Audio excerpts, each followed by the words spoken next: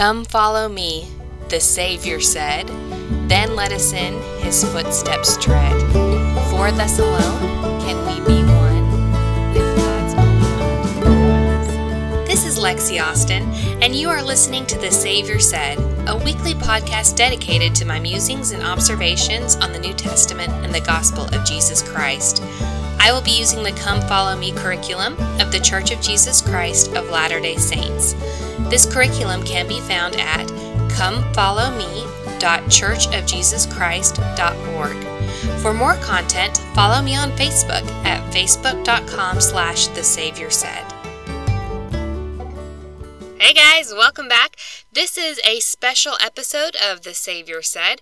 We are going to be talking about the April 2019 General Conference, and I'm going to be counting down my top 5 favorite talks. I do want to say, just a heads up, if you hear like thunder or big loud booms or whatever while I'm recording, don't worry, everything's good. I live at the edge of a giant army installation out here. We call it the Arsenal. And there is an ATF like bomb school kind of thing out there. And so every now and again on a Friday, they go through and they blow up all the extra ordnance that they have like lying around. And so today is one of their big explosive days, and they send out notes so we know, Godzilla's not coming through and nothing major is under attack. But I literally have like bombs going off about 3 miles from my backyard. So if you hear that going on, I'm going to try and edit it out, but if you hear it going on, that is what is going on in the background at my house. Another thing I want to address before we jump into the conference talks is an article I saw on one of my favorite, I guess they do have a podcast. I've never actually listened to their podcast. I really like their Facebook posts though. And it's the Sisters in Zion, which if you do not follow the Sisters in Zion on Facebook or wherever, you are missing out because they are hysterical. But they are also very, very thought-provoking, and they bring a lot of truth and a lot of great testimony to the gospel. So, Sisters in Zion, that's Sistas in Zion.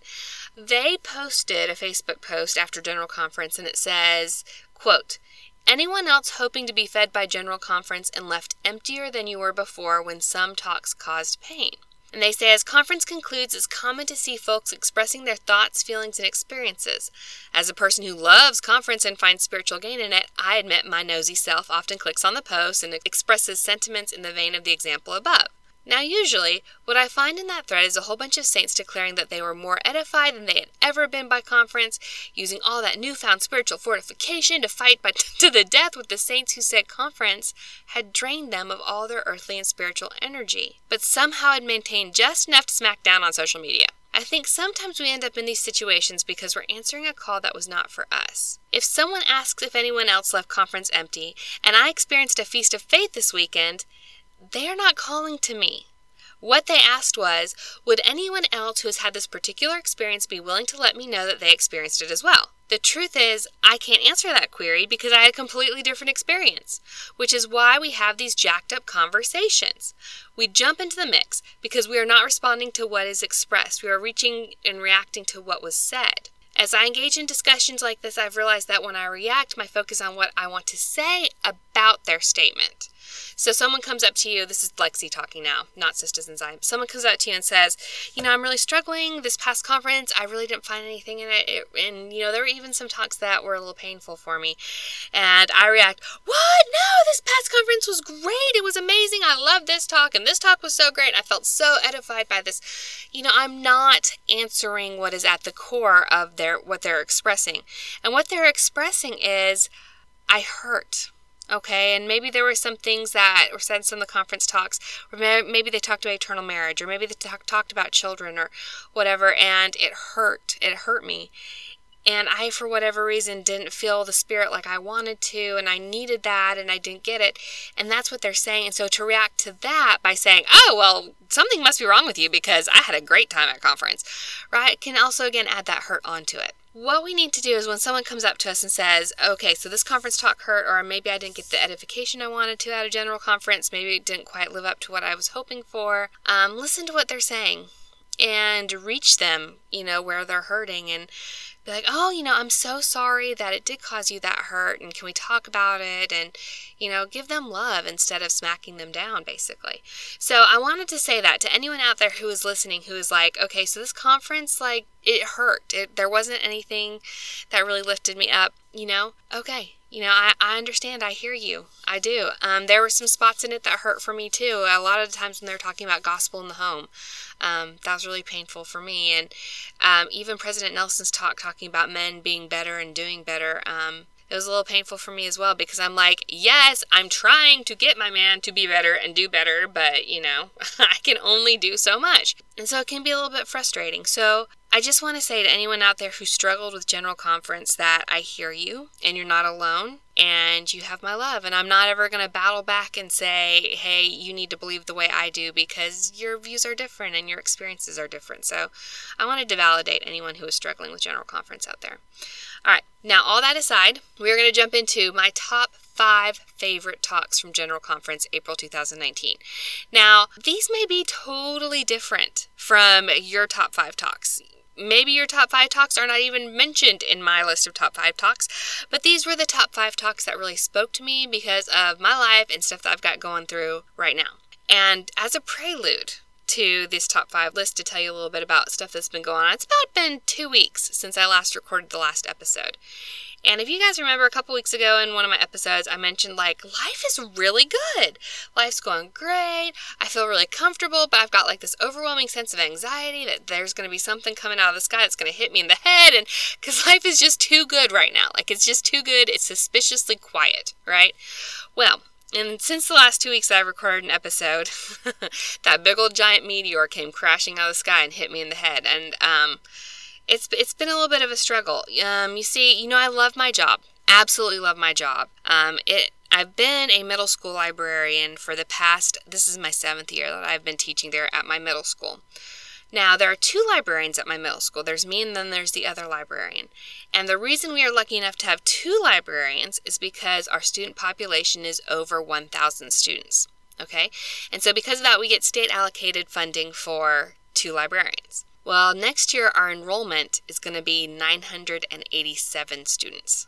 So because we have lost 13 kids, my position at my school is being cut. Okay? So I found out that I lost my position at my school. The good news is I'm tenured, and there were also 3 schools that had retiring librarians. So over the past week or so, I've met with my school system HR, and we sat down and talked about it, and they explained the 3 different schools that had openings. I said, and I think this one elementary school would be a really good fit for me, and they agreed, and they're like, yes, you would be awesome there. And so we went ahead and we've signed a notice of transfer, and so I will be in the fall transferring to a Title I K through 6 elementary school, which will be a totally different experience for me, like totally different experience. But I believe it'll be a really good experience too, and I'm really excited to go serve those kids with the best of my ability, and I know I'm going to learn a lot. It's heartbreaking at the same time because I'm going to be leaving my home where I have grown so much over the past 7 years, and I'm really going to miss those people. So then the last couple of days, I told my work family. There's been lots of crying. I'll be there till the end of the year. It's about, 4 or 5 more weeks that I'll still be there at the school until I transfer. I went and met with the principal and one of the instructional coaches at my new school, and they seem really nice. And then, I'm going to go out there and do some training with them and things like that. But there's just so much unknown about the situation. I struggle when there's unknown, and I struggle when there's things that can make me anxious. And I'm getting to that point where all the stress and all like the sadness from leaving and knowing that I'm going to leave and, things like that it's all building up, and the anxiety is now turning into depression. And that happens a lot, I think, when we have excess anxiety that just really has nowhere to go and no way to be resolved. Because, again, I won't start this new job and get my feet under me until probably next August. So it's kind of resulted in this depression, which means I'm not sleeping and I'm just being a crazy person. And so that is where the meteor came out of the sky and knocked me on my butt. All this was going down in my mind as I am listening to General Conference. And so that's why when I talk about this, that's where some of this perspective is coming through. Okay, so I wanted to get that out of the way too. All right, finally, we're ready for the top 5. Top 5 conference talks. So first one is Brooke P. Hales, his talk, Answers to Prayer. And so, of course, this talk stood out to me because I have been praying like a crazy person over this job situation, right? And so it was really good to listen to some of these things and realize some of the ways that my Father in Heaven has been preparing me for this change that's going to occur in my job. And so we start off with Brooke P. Hales. We start off with him saying, this is a quote from his talk, "One aspect of that perfect love of our Heavenly Father is His involvement in the details of our lives, even when we may not be aware of it or understand it. We seek the Father's divine guidance and help through heartfelt, earnest prayers. When we honor our covenants and strive to be more like our Savior, we are entitled to a constant stream of divine guidance through the influence and inspiration of the Holy Ghost. The Scriptures teach us, for your Father knoweth what things you have need of before you ask Him. And He knoweth all things, for all things are present before His eyes." And I think I have actually seen that over this past year. There's been a couple of clues that this was coming. Everything from, I think, my calling as primary presidency last summer. And I really enjoyed getting to know my little primary children and interacting with them. And I thought, how fun would this be to interact with kids this age level all week long? As like an elementary school librarian. That would be really cool. Okay, so that little thought planted its seed in my mind. Also, there was some other times this year that I was like, I remember back when I was a public librarian and I got to do story time. I got to read all these awesome picture books, and I really missed that. I'm like, I bet being an elementary school librarian would be really cool because I get to go read all those picture books again like that. I miss all that. And every time I kind of started thinking in that mode, I was like, Lexie, no. You don't want to go to elementary school. That's where they barf on you and they pee in their pants, and you don't want to go there. And so I'd kind of roll myself back in. But now I'm going there where they barf on themselves and pee in their pants. So I'm really hoping that that doesn't happen. But I'm still going to elementary school. And I think the Father helped prepare me for that with those little hints kind of over the year of hey, this is coming. Hey, this is coming. And even, a couple months ago when I was like, things are too good. Things are too good. I am too stable. There's some shakeup coming. I think was still Him preparing me with the subtle whisperings of the Spirit of hey, so something is coming. You just need to get your heart ready. You need to get your mind ready for it and kind of just be ready for it. And so I think that that's really how He kind of prepared me. And that's how He knew what I needed before I even asked Him. He knew I needed that preparation and that kind of confirmation of when it happened, of knowing what was going to happen next and knowing that He's got this. It's in His hands. But continuing on with our conference talk. Okay, the Father is aware of us. He knows our needs and will help us perfectly. Sometimes that help is given in the very moment, or at least as soon as we ask for divine help. Sometimes our most earnest and worthy desires are not answered in the way we hope, but we find that God has greater blessings in store. And so at first my prayer was, Heavenly Father, please let us find a way to save my job at my middle school. Let somehow this work out where I get to stay.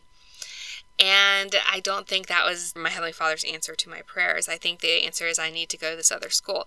And then I'm like, but Heavenly Father, it's going to be hard. And Heavenly Father, it's new people. And new people freak me out. And Heavenly Father, it's kids. And they barf on themselves. And they pee in their pants. And it's going to be for my learning and good once I can get over the whining phase. I know it will be. But my Heavenly Father knows what I need. And in this case, the answer to that prayer of staying at my middle school was not answered, and so the answer to my prayer is going to this elementary school. Okay, so back to the conference talk. In his talk, Elder Hales, he gives 3 examples of ways that prayers are answered. And the first one is the story about his son. He's serving as a missionary in the France-Paris mission, and they buy him a coat, and the kid just packs it up, and he goes off, and he's in the middle of the winter there in France, and it's really cold and windy and just yucky out there in France during the winter, and he tries the coat on, and he realizes that the coat is too small. They were like, well, okay, whatever. So they put more money into his account. He was able to go buy a coat, and he was fine. Told him to give the coat to somebody there who needed it. Then there was a missionary in his apartment that he gave the coat to, and it fit him perfectly.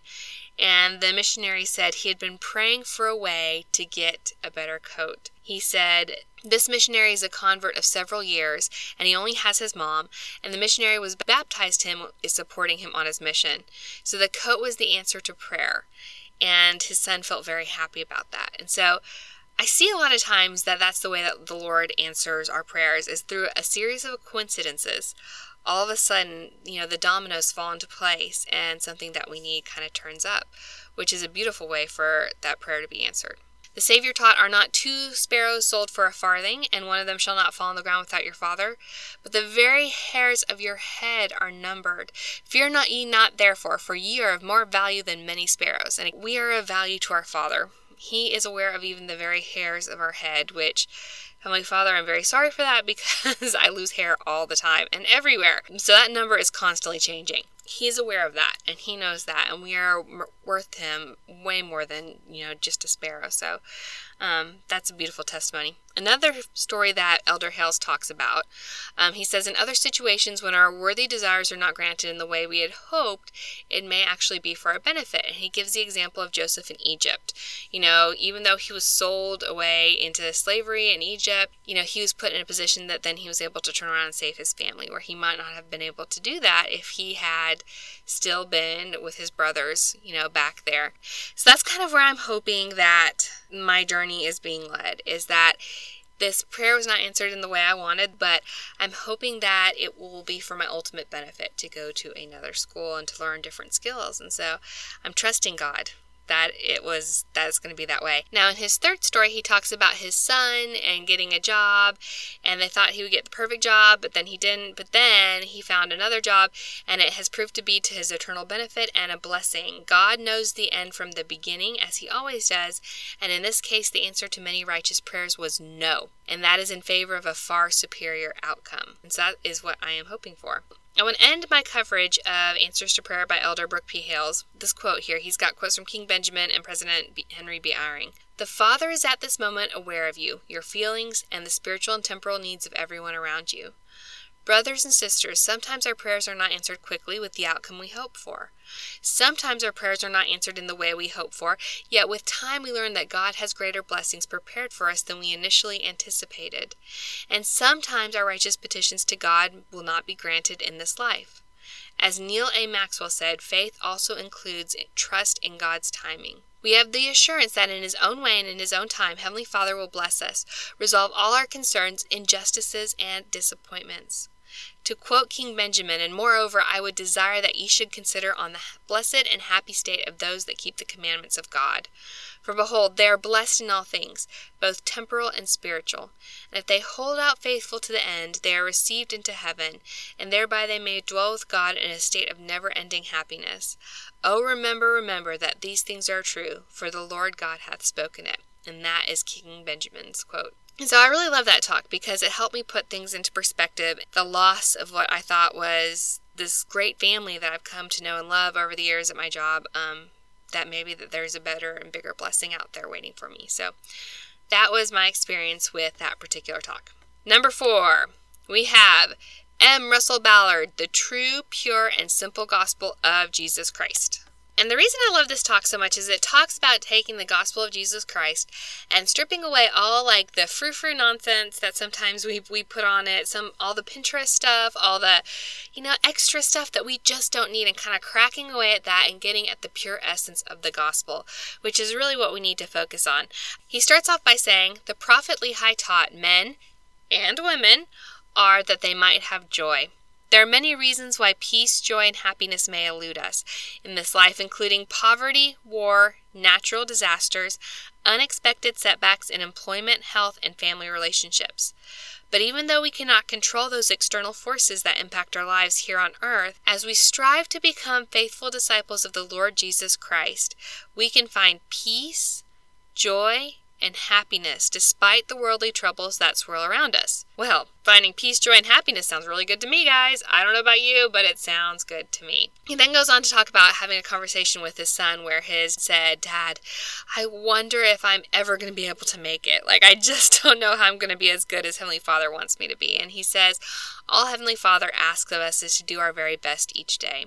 M. Russell Ballard says, "Brothers and sisters, do the best you can day after day, and before you know it, you will come to realize that your Heavenly Father knows you and that He loves you. And when you know that, when you really know it, your life will have real purpose and meaning, and you will be filled with joy and peace. And so that is what I'm looking for, is joy and peace, right? Jesus Christ is the name which is given of the Father, and there is none other name whereby we can be saved. Wherefore all men and women must take upon them the name which is given of the Father, and that is Jesus Christ, right? The scriptures teach us that Satan desires to lead people into darkness and misery and all that endless woe. It's bad stuff. And so then M. Russell Ballard tells us, this is why our quest here in life, is to bask in the light of Christ. And I love that image of basking in the light of Christ. I think of like my sister growing up.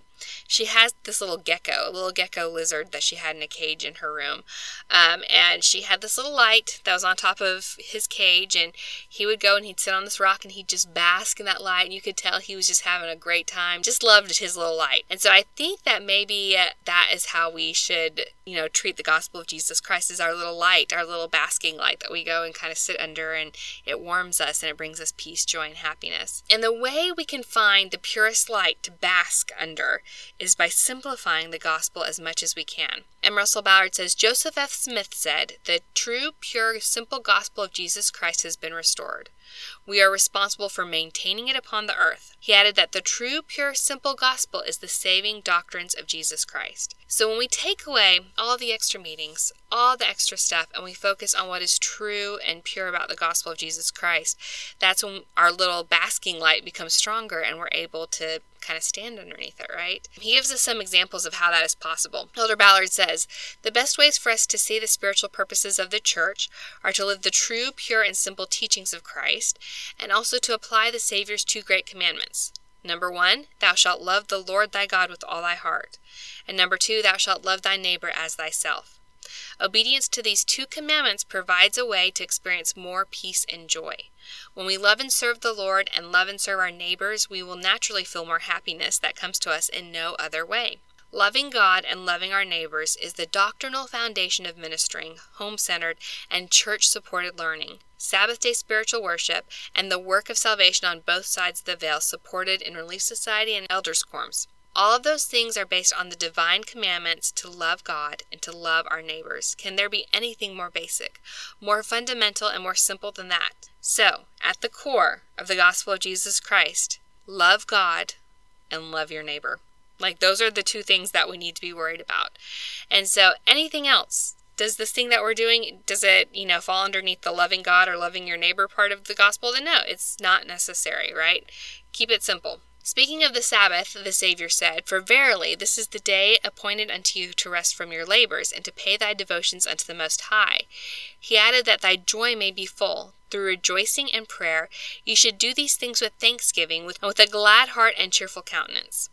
Please note, some of the key words in this revelation were joy, rejoicing, thanksgiving, cheerful hearts, glad heart, and a cheerful countenance.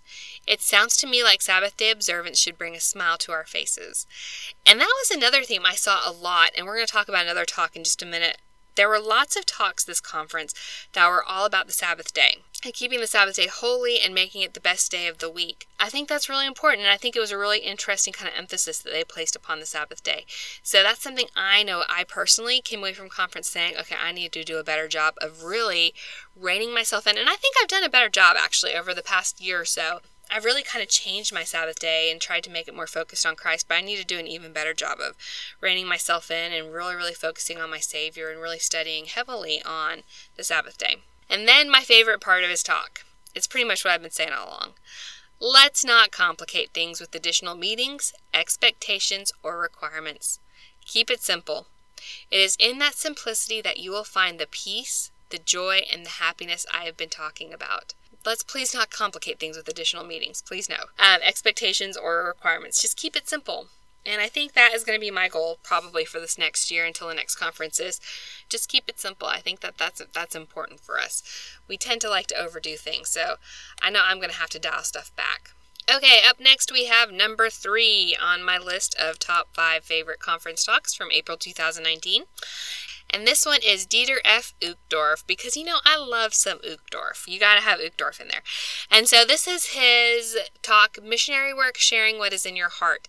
And I loved this talk because I struggle a lot with missionary work, and I think it's because I don't want people to think I'm weird. And I don't want to be like, hey guys, check out this church I belong to, and then be like, there's weird stuff with that. So I really like this talk because it gave us some guilt-free ways to share the gospel. So he starts out and he says, in the last 200 years, the members of the restored Church of Jesus Christ, the Latter-day Saints, have experienced persecution in many forms. But in spite of that persecution, and sometimes because of it, the Church of Jesus Christ of Latter-day Saints has continued to grow as it is now found all across the globe. However, before we bake a cake, throw confetti, and congratulate ourselves on this remarkable success, we would do well to put that growth into perspective. There are roughly 7.5 billion people in the world compared to the 16 million members of the Church of Jesus Christ of Latter-day Saints. That makes us a very small flock indeed. I love that he goes in and talks about missionary work like we don't have to go shouting out, hey guys, I'm a member of this church, or hey guys, you know about Jesus. And he says that there's lots of ways that we can do it subtly. Okay, we want to share the good news and the gospel of Jesus Christ with everyone we meet. But, maybe we're not super gifted missionaries.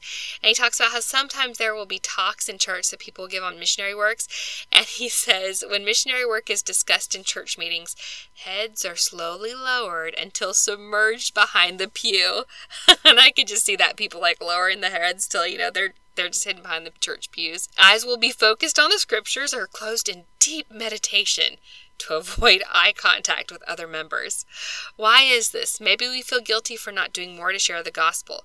Perhaps we feel uncertain about how to do it, or we might feel timid about going outside our comfort zone. I understand this. But remember, the Lord has never required expert, flawless missionary efforts. Instead, the Lord requires the heart and a willing mind. All right, so here are his 5 guilt-free tips for spreading the gospel. I love it. It sounds like 5 guilt-free ways to indulge in chocolate without gaining any weight, right? Okay, so 5 guilt-free ways to spread the gospel. First one is to draw close to God. And so he says as we draw close to God that his light and his joy will shine from us, and people will notice that there's something different about us, and then they will ask about, how are you so happy? Why are you so happy? Why are you this way? And that's something I've noticed growing up, is that people react to me, and I've never had anyone actually come out and ask like, hey, why are you so happy all the time? But they'll react to me in ways that I know that I'm different, if that makes sense. I don't know. Like they'll say maybe a curse word and then they'll apologize for it immediately. Be like, oh, I'm so sorry. I didn't mean to say that around you. And I'm like, I'm just a person, guy. Like, I don't want you to curse in front of me, but I mean, it's okay. And they're like, I don't want to curse around you, And I think that they can feel that there's something different there. And so just let that light continue to radiate and show, right? Second, fill your heart with love for others. And again, this goes back to that second commandment that M. Russell Ballard was talking about, right? We're seeing that a lot in conference. Lots of an underoccurring theme that I'm seeing in lots of the talks is loving others and serving others and ministering to others. So I think it's time to start doing that, y'all. Do you think so? I definitely think so. Try to truly see everyone around you as a child of God, ministering to them. Laugh with them, rejoice with them, weep with them, respect them, heal, lift, and strengthen them. And I think this even goes back to what, I was talking about at the beginning with the Sisters in Zion, their post about General Conference. Really listen to people. Are we listening to people to understand them, or are we listening to them to respond to them? Am I trying to place what I think on top of them, or am I listening to what they're saying and really trying to understand them and treat them the way that the Savior would? And so that's something that I need to work on, I know. And when you strive to emulate the love of Christ and have compassion for others, even to those who are unkind to you, who mock you and wish to cause you harm, love them and treat them as a fellow children of Heavenly Father, is what President Uchtdorf says. Third, strive to walk the path of discipleship. As your love for God and His children deepens, so does your commitment to following Jesus Christ. And so he says, learn about Him. Feast upon His scriptures, heed and apply the teachings of the modern prophets and apostles in your life, and grow in confidence as you follow His way and communicate with Heavenly Father with a teachable and humble heart. That's actually one of the things that I have found that Come Follow Me has done for me, is increase my confidence in my knowledge of the scriptures, particularly the New Testament, because I'll see a scripture and be like, oh yeah, I remember reading that in this lesson in Come Follow Me, and I know exactly where that is in the New Testament, and I can quote it, and it's helped me gain a more confidence and a deeper knowledge and love of the scriptures, specifically in the New Testament. And I know that will continue on as we go to the other books in the various scriptures, right? The important thing, he says, is that you don't give up with this, applying it in your life, right?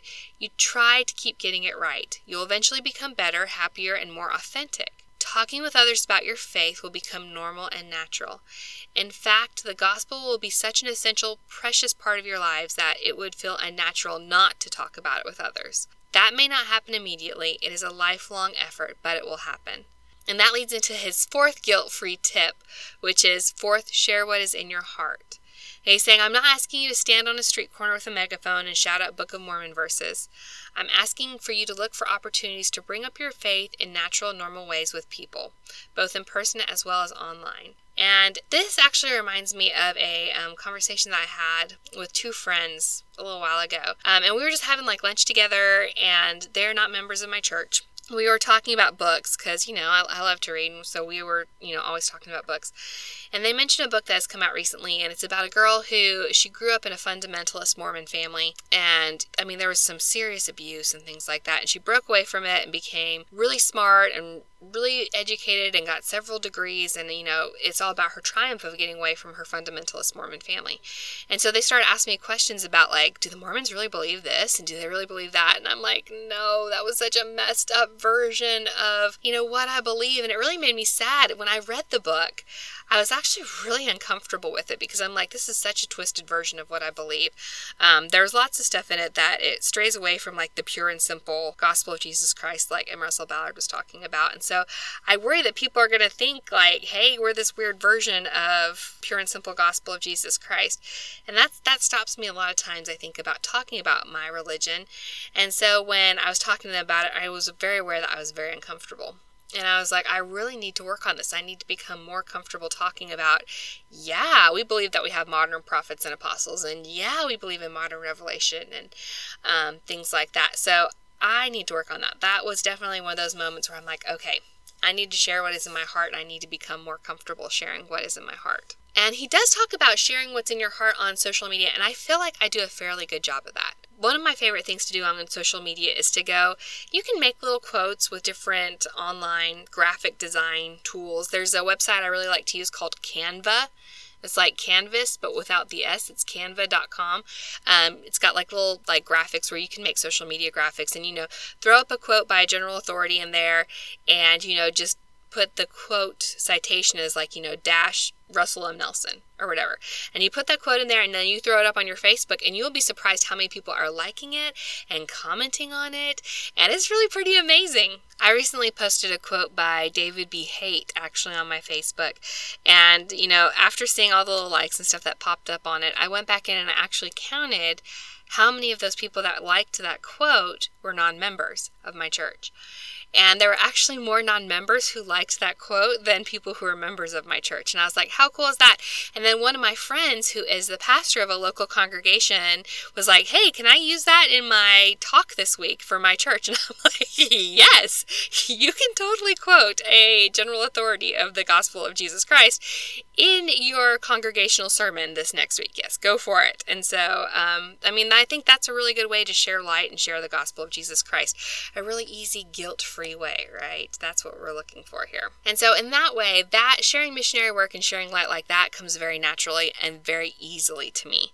It's, I think, when we tend to get things that maybe people think is weird, that I tend to get a little bit tenser and have a little bit harder time. But this is where I need to change, because fifth in the guilt-free tips is trust the Lord to work his miracles.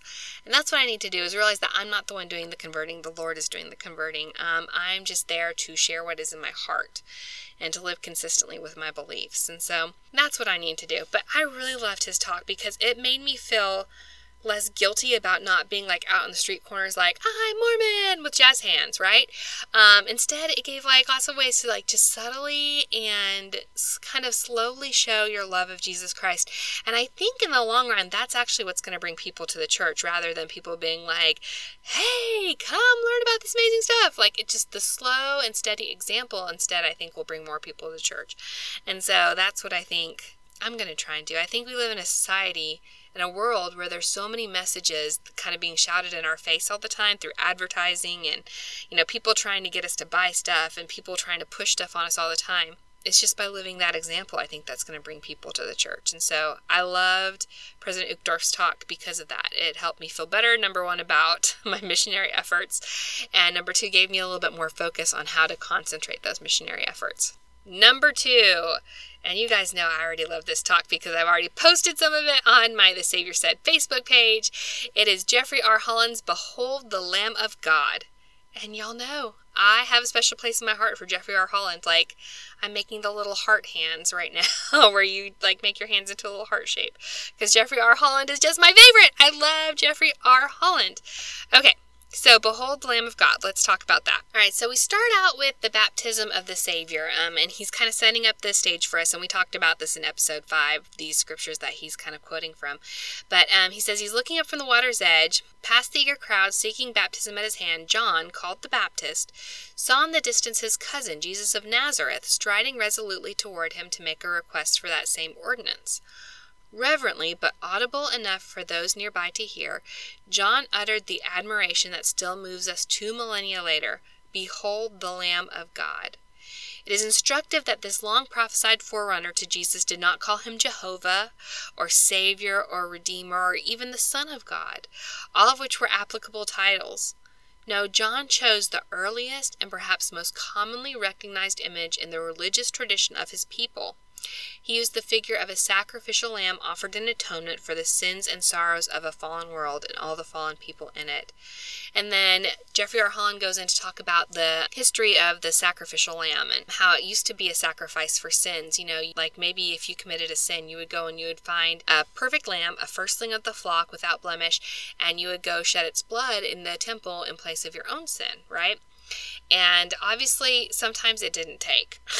Because there were still people sinning and having issues, and it even talks about Cain and Abel. I mean, they were fresh out of the Garden of Eden. They were one generation removed from the Garden of Eden, and Cain was still bad news. So Jeffrey R. Holland says, unfortunately, as a symbol of genuine repentance and faithful living, this ritualistic offering of unblemished little lambs didn't work very well, as so much of the Old Testament reveals.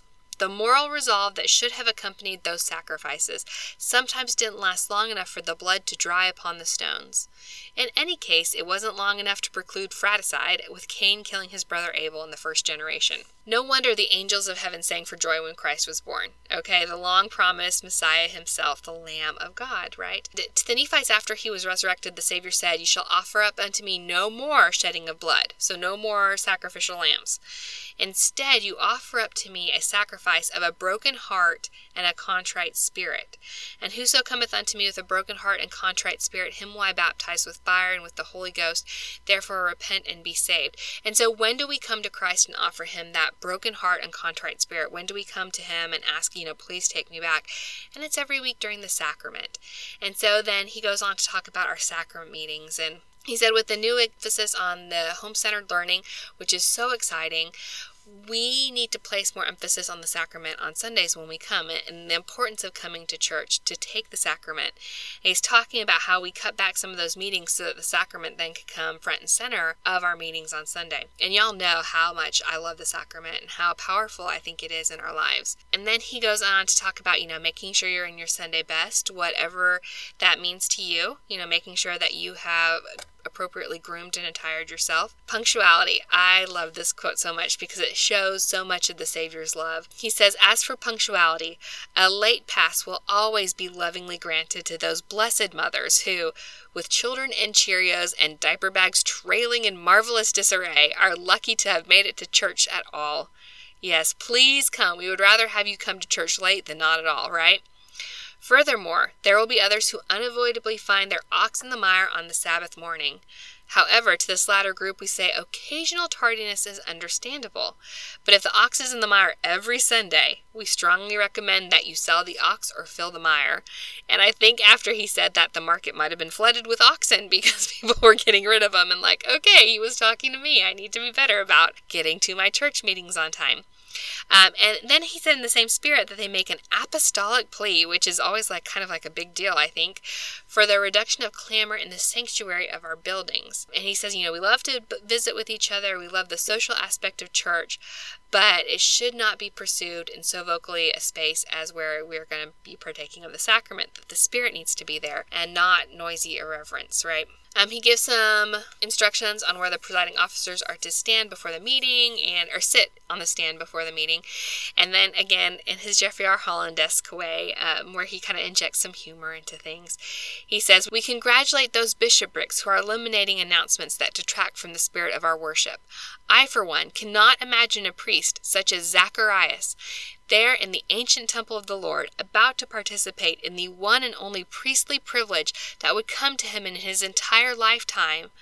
I just cannot picture him pausing before the altar to remind us that the Pinewood Derby is just 6 weeks away and registration will soon be due." I love Jeffrey R. Holland for stuff like that. But it's true. Take away the stuff that doesn't matter and cut it out. Let's just focus on Christ. This hour is ordained of the Lord and it's supposed to be the most sacred hour of our week. And focusing on that, everything else that we're doing around it, Sunday school, primary, Relief Society, it all leads up to this 1 hour. So make sure that we are placing the importance upon that 1 hour. And it is in the memory of him who asked if the cup he was about to drink could pass, only to press on because he knew that for our sake it could not pass. Beautiful Jeffrey R. Holland right there. And so remembering that symbol is now making its way down our row at the hand of an 11 or 12-year-old. Beautiful. Okay. And then something else I really liked here. He says, when that sacred hour comes to prevent our sacrificial gift to the Lord, the broken heart and contrite spirit, we do have our own sins and shortcomings to resolve. That's why we're there. But it might be more successful in such contrition if we are mindful of the other broken hearts and sorrowing spirits that surround us. Seated not far away are those who have wept, outwardly or inwardly, through the entire sacramental hymn and the prayers of the priests. Might we silently take note of this and offer our little crust of comfort and our tiny cup of compassion? Might we dedicate it to them? Or to the weeping, struggling member who is not in the service and except for some redemptive ministering in our part won't be there next week either? Or to our brothers and sisters who are not members of the church at all but still are our brothers and sisters? There is no shortage of suffering in this world inside of the church or out. So look in any direction and you will find someone whose pain always seems too heavy to bear and whose heartache seems never to end. One way to always remember him would be to join the great physician in his never-ending task of lifting the load from those who are burdened and relieving the pain of those who are distraught. And this is something that's going to change the way I take the sacrament, I've decided. Because, I always think of, first of all, what are all the things that I've got going on that I need to be better about? And how can I come closer to my Heavenly Father? And I focus, on myself for those first little moments. But then, I'm listening to the music that's playing, or, I'm reading hymns, or I'm reading scriptures. And I maybe instead, at that moment, instead of reading scriptures or hymns or whatever, I need to be praying for those that I see that are struggling, or people that I know that are struggling, and who need that comfort and who need that lift. And so I think that's what I'm starting doing is once I'm done focusing on my little sacrifice that I'm bringing to the sacrament, focusing on those that I can ask for the Lord's help with. Again, I just love some Jeffrey R. Holland. So that was his talk, Behold the Lamb of God. All right, so now time has come for my number one most favorite talk of April 2019 General Conference. Are you guys ready for this? Are you ready for this? Okay, here we go. It is Kyle S. McKay, The Immediate Goodness of God. I love this talk so much. I will also tell you, I'm going to do some quotes and stuff out of it because, I got it. It's good stuff. It's podcast stuff. But if you have not listened to him present this talk, you need to. He is such a good speaker. And I think that may be why this talk was one of my favorites, because he was so dynamic up there, and the way he talked, it wasn't just monotone. Anyone who was napping during, this session of conference woke up when he started talking because he did such a good job. So I definitely recommend that you go download it and listen to it as well as read it, okay? Because it's just really, really good. I love the story that he starts out with. It's with his little son saying, "Several years ago, our 5-year-old son came to me and announced, 'Dad, I figured something out. I figured out that soon for you is a very long time for me.'" And I think about that a lot because I feel like sometimes I'm like, Heavenly Father, I feel like you say, you're going to be okay soon. And I feel like soon to you is a very long time for me. And so going back to the example of this job change that I've got coming up, soon there's going to be a blessing in my life. And this blessing is going to be working with these little elementary school kids.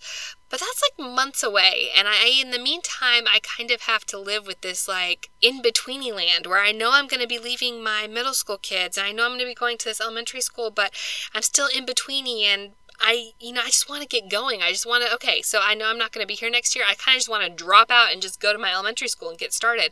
But instead I have to wait in between these two major big changes in my life. And I'm really struggling with that. And so this talk was really good for me for that because there's a quote out there that says, sometimes when one door closes, another door opens, but it can be awful in the hallway. And I feel like I'm in that hallway. And so this talk really spoke to me, and I think it speaks to anyone who has ever been stuck in one of those hallways between two blessings, right? Where you're waiting for that other door to be open to you. And he says, the Lord or his servant say things like, not many days hence, or the time is not far distant. And it can literally mean a lifetime or longer. His time, frequently, his timing is different from ours. Patience is key. Without it, we can neither develop nor demonstrate faith in God unto life and salvation. But my message today here is that even while we are patiently waiting upon the Lord, there are certain blessings that come to us immediately. There are certain blessings in that hallway, y'all, if we can just pay attention to them. And he talks about one of my favorite stories. When I talk about waiting on the Lord. This is one of my favorite stories that I quote whenever I'm teaching a lesson on it. And it's Alma and his people being captured by the Lamanites, and they're enslaved by the Lamanites, and he couldn't let them immediately go, right? The Lord didn't let them immediately go. But he did have some immediate blessings. They were not immediately delivered, but while they patiently waited for deliverance, the Lord showed forth his goodness with certain immediate blessings. He immediately softened the hearts of the Lamanites so they would not slay them. He also strengthened Alma's people to ease their burdens. And when they were finally delivered, they traveled to Zarahemla, where they recounted their experience to the amazed audience. The people of Zarahemla marveled when they thought of the immediate goodness of God and his power in delivering Alma and his brethren out of bondage. Therefore they did raise their voices and give thanks to God. And so I started thinking, I'm like, what is some of the immediate goodness of God here in my waiting period? And I was like, well, number one, I still have a job. Number two, I got to pick where I wanted to go. I had my pick of several schools that I could pick from, and I got to pick the one that I wanted to go to. And so I know where I'm going. Number three, I know the librarian that's currently there that's retiring. She and I have been in communication. She's telling me stuff about the school that I need to know. I'm going to go out. I'm going to be able to work with her for a couple of days before the school year ends and get to know the kids. And, that's a huge blessing too, because there won't be so many unknowns to freak me out over the summer, right? And so then going back to Elder McKay, the immediate goodness of God comes to all who call upon him with real intent and full purpose of heart. This includes those who cry out in earnest desperation when deliverance seems so distant and suffering seems so prolonged, even intensified. And I know my example is just a small couple months' time, and I know in the grand scheme of things there are people out there that have it a lot worse, and there have been even times in my life where I've had it a lot worse. It's just the most immediate and forefront thing in my mind right now, so that's what I'm applying it to. But there's definitely, it talks about Joseph Smith being in the dark dungeon there of Liberty Jail, where he's saying, "O God, where art thou? How long shall thy hand be stayed? Yea, O Lord, how long?" So even Joseph Smith, who had seen Heavenly Father in Christ and who knew so much about them, said, "How long? Heavenly Father, how long? Come on, I don't know how long I can stand this," right? And the Lord did not immediately deliver Joseph, but he did immediately pronounce peace. And that's, again, finding that peace and joy in Christ. Even during times of uncertainty, I think that's the message that came from conference for me. God also gives us immediate hope for eventual deliverance. No matter what, no matter where, in Christ and through Christ, there is always hope smiling brightly before us, immediately before us. He has promised, "My kindness shall not depart from thee." Above all, God's love is immediate. With Paul, I testify that nothing can separate us from the love of God which is in Jesus Christ. even our sins, though they may separate us from his Spirit for a time, cannot separate us from the constancy and immediacy of his divine paternal love. And I love that too, because it doesn't just talk about our situations physically or stuff that we're going through, emotionally, physically, but it also talks about spiritually, Sinning brings us farther away from God, and our sins may separate us from his Spirit for a time, but they can't separate us from the immediacy of his love. And of course, the atonement brings us back together with him. And then he gave some really beautiful testimony, a story of a young woman named Emily who struggled with substance abuse and her going through a really dark time, but still finding the beautiful goodness of God in her life and the healing and the ultimate deliverance that he gave her as she went through her struggles and how he was with her the entire time. And I think too, I struggled a lot before I got married being single, and I was single for several years and I felt like I was really old. And single, and it was really hard waiting on the Lord, but I saw his hand and I saw how he worked with me and he upheld me through that. And I've seen also in other times where, even going through illnesses and, different things, I've seen how the Lord holds me up and holds me in the palm of his hand, and I have no reason not to think that he will continue to do so, and his good immediately be there. And it's beautiful reading these different stories that Elder McKay shares.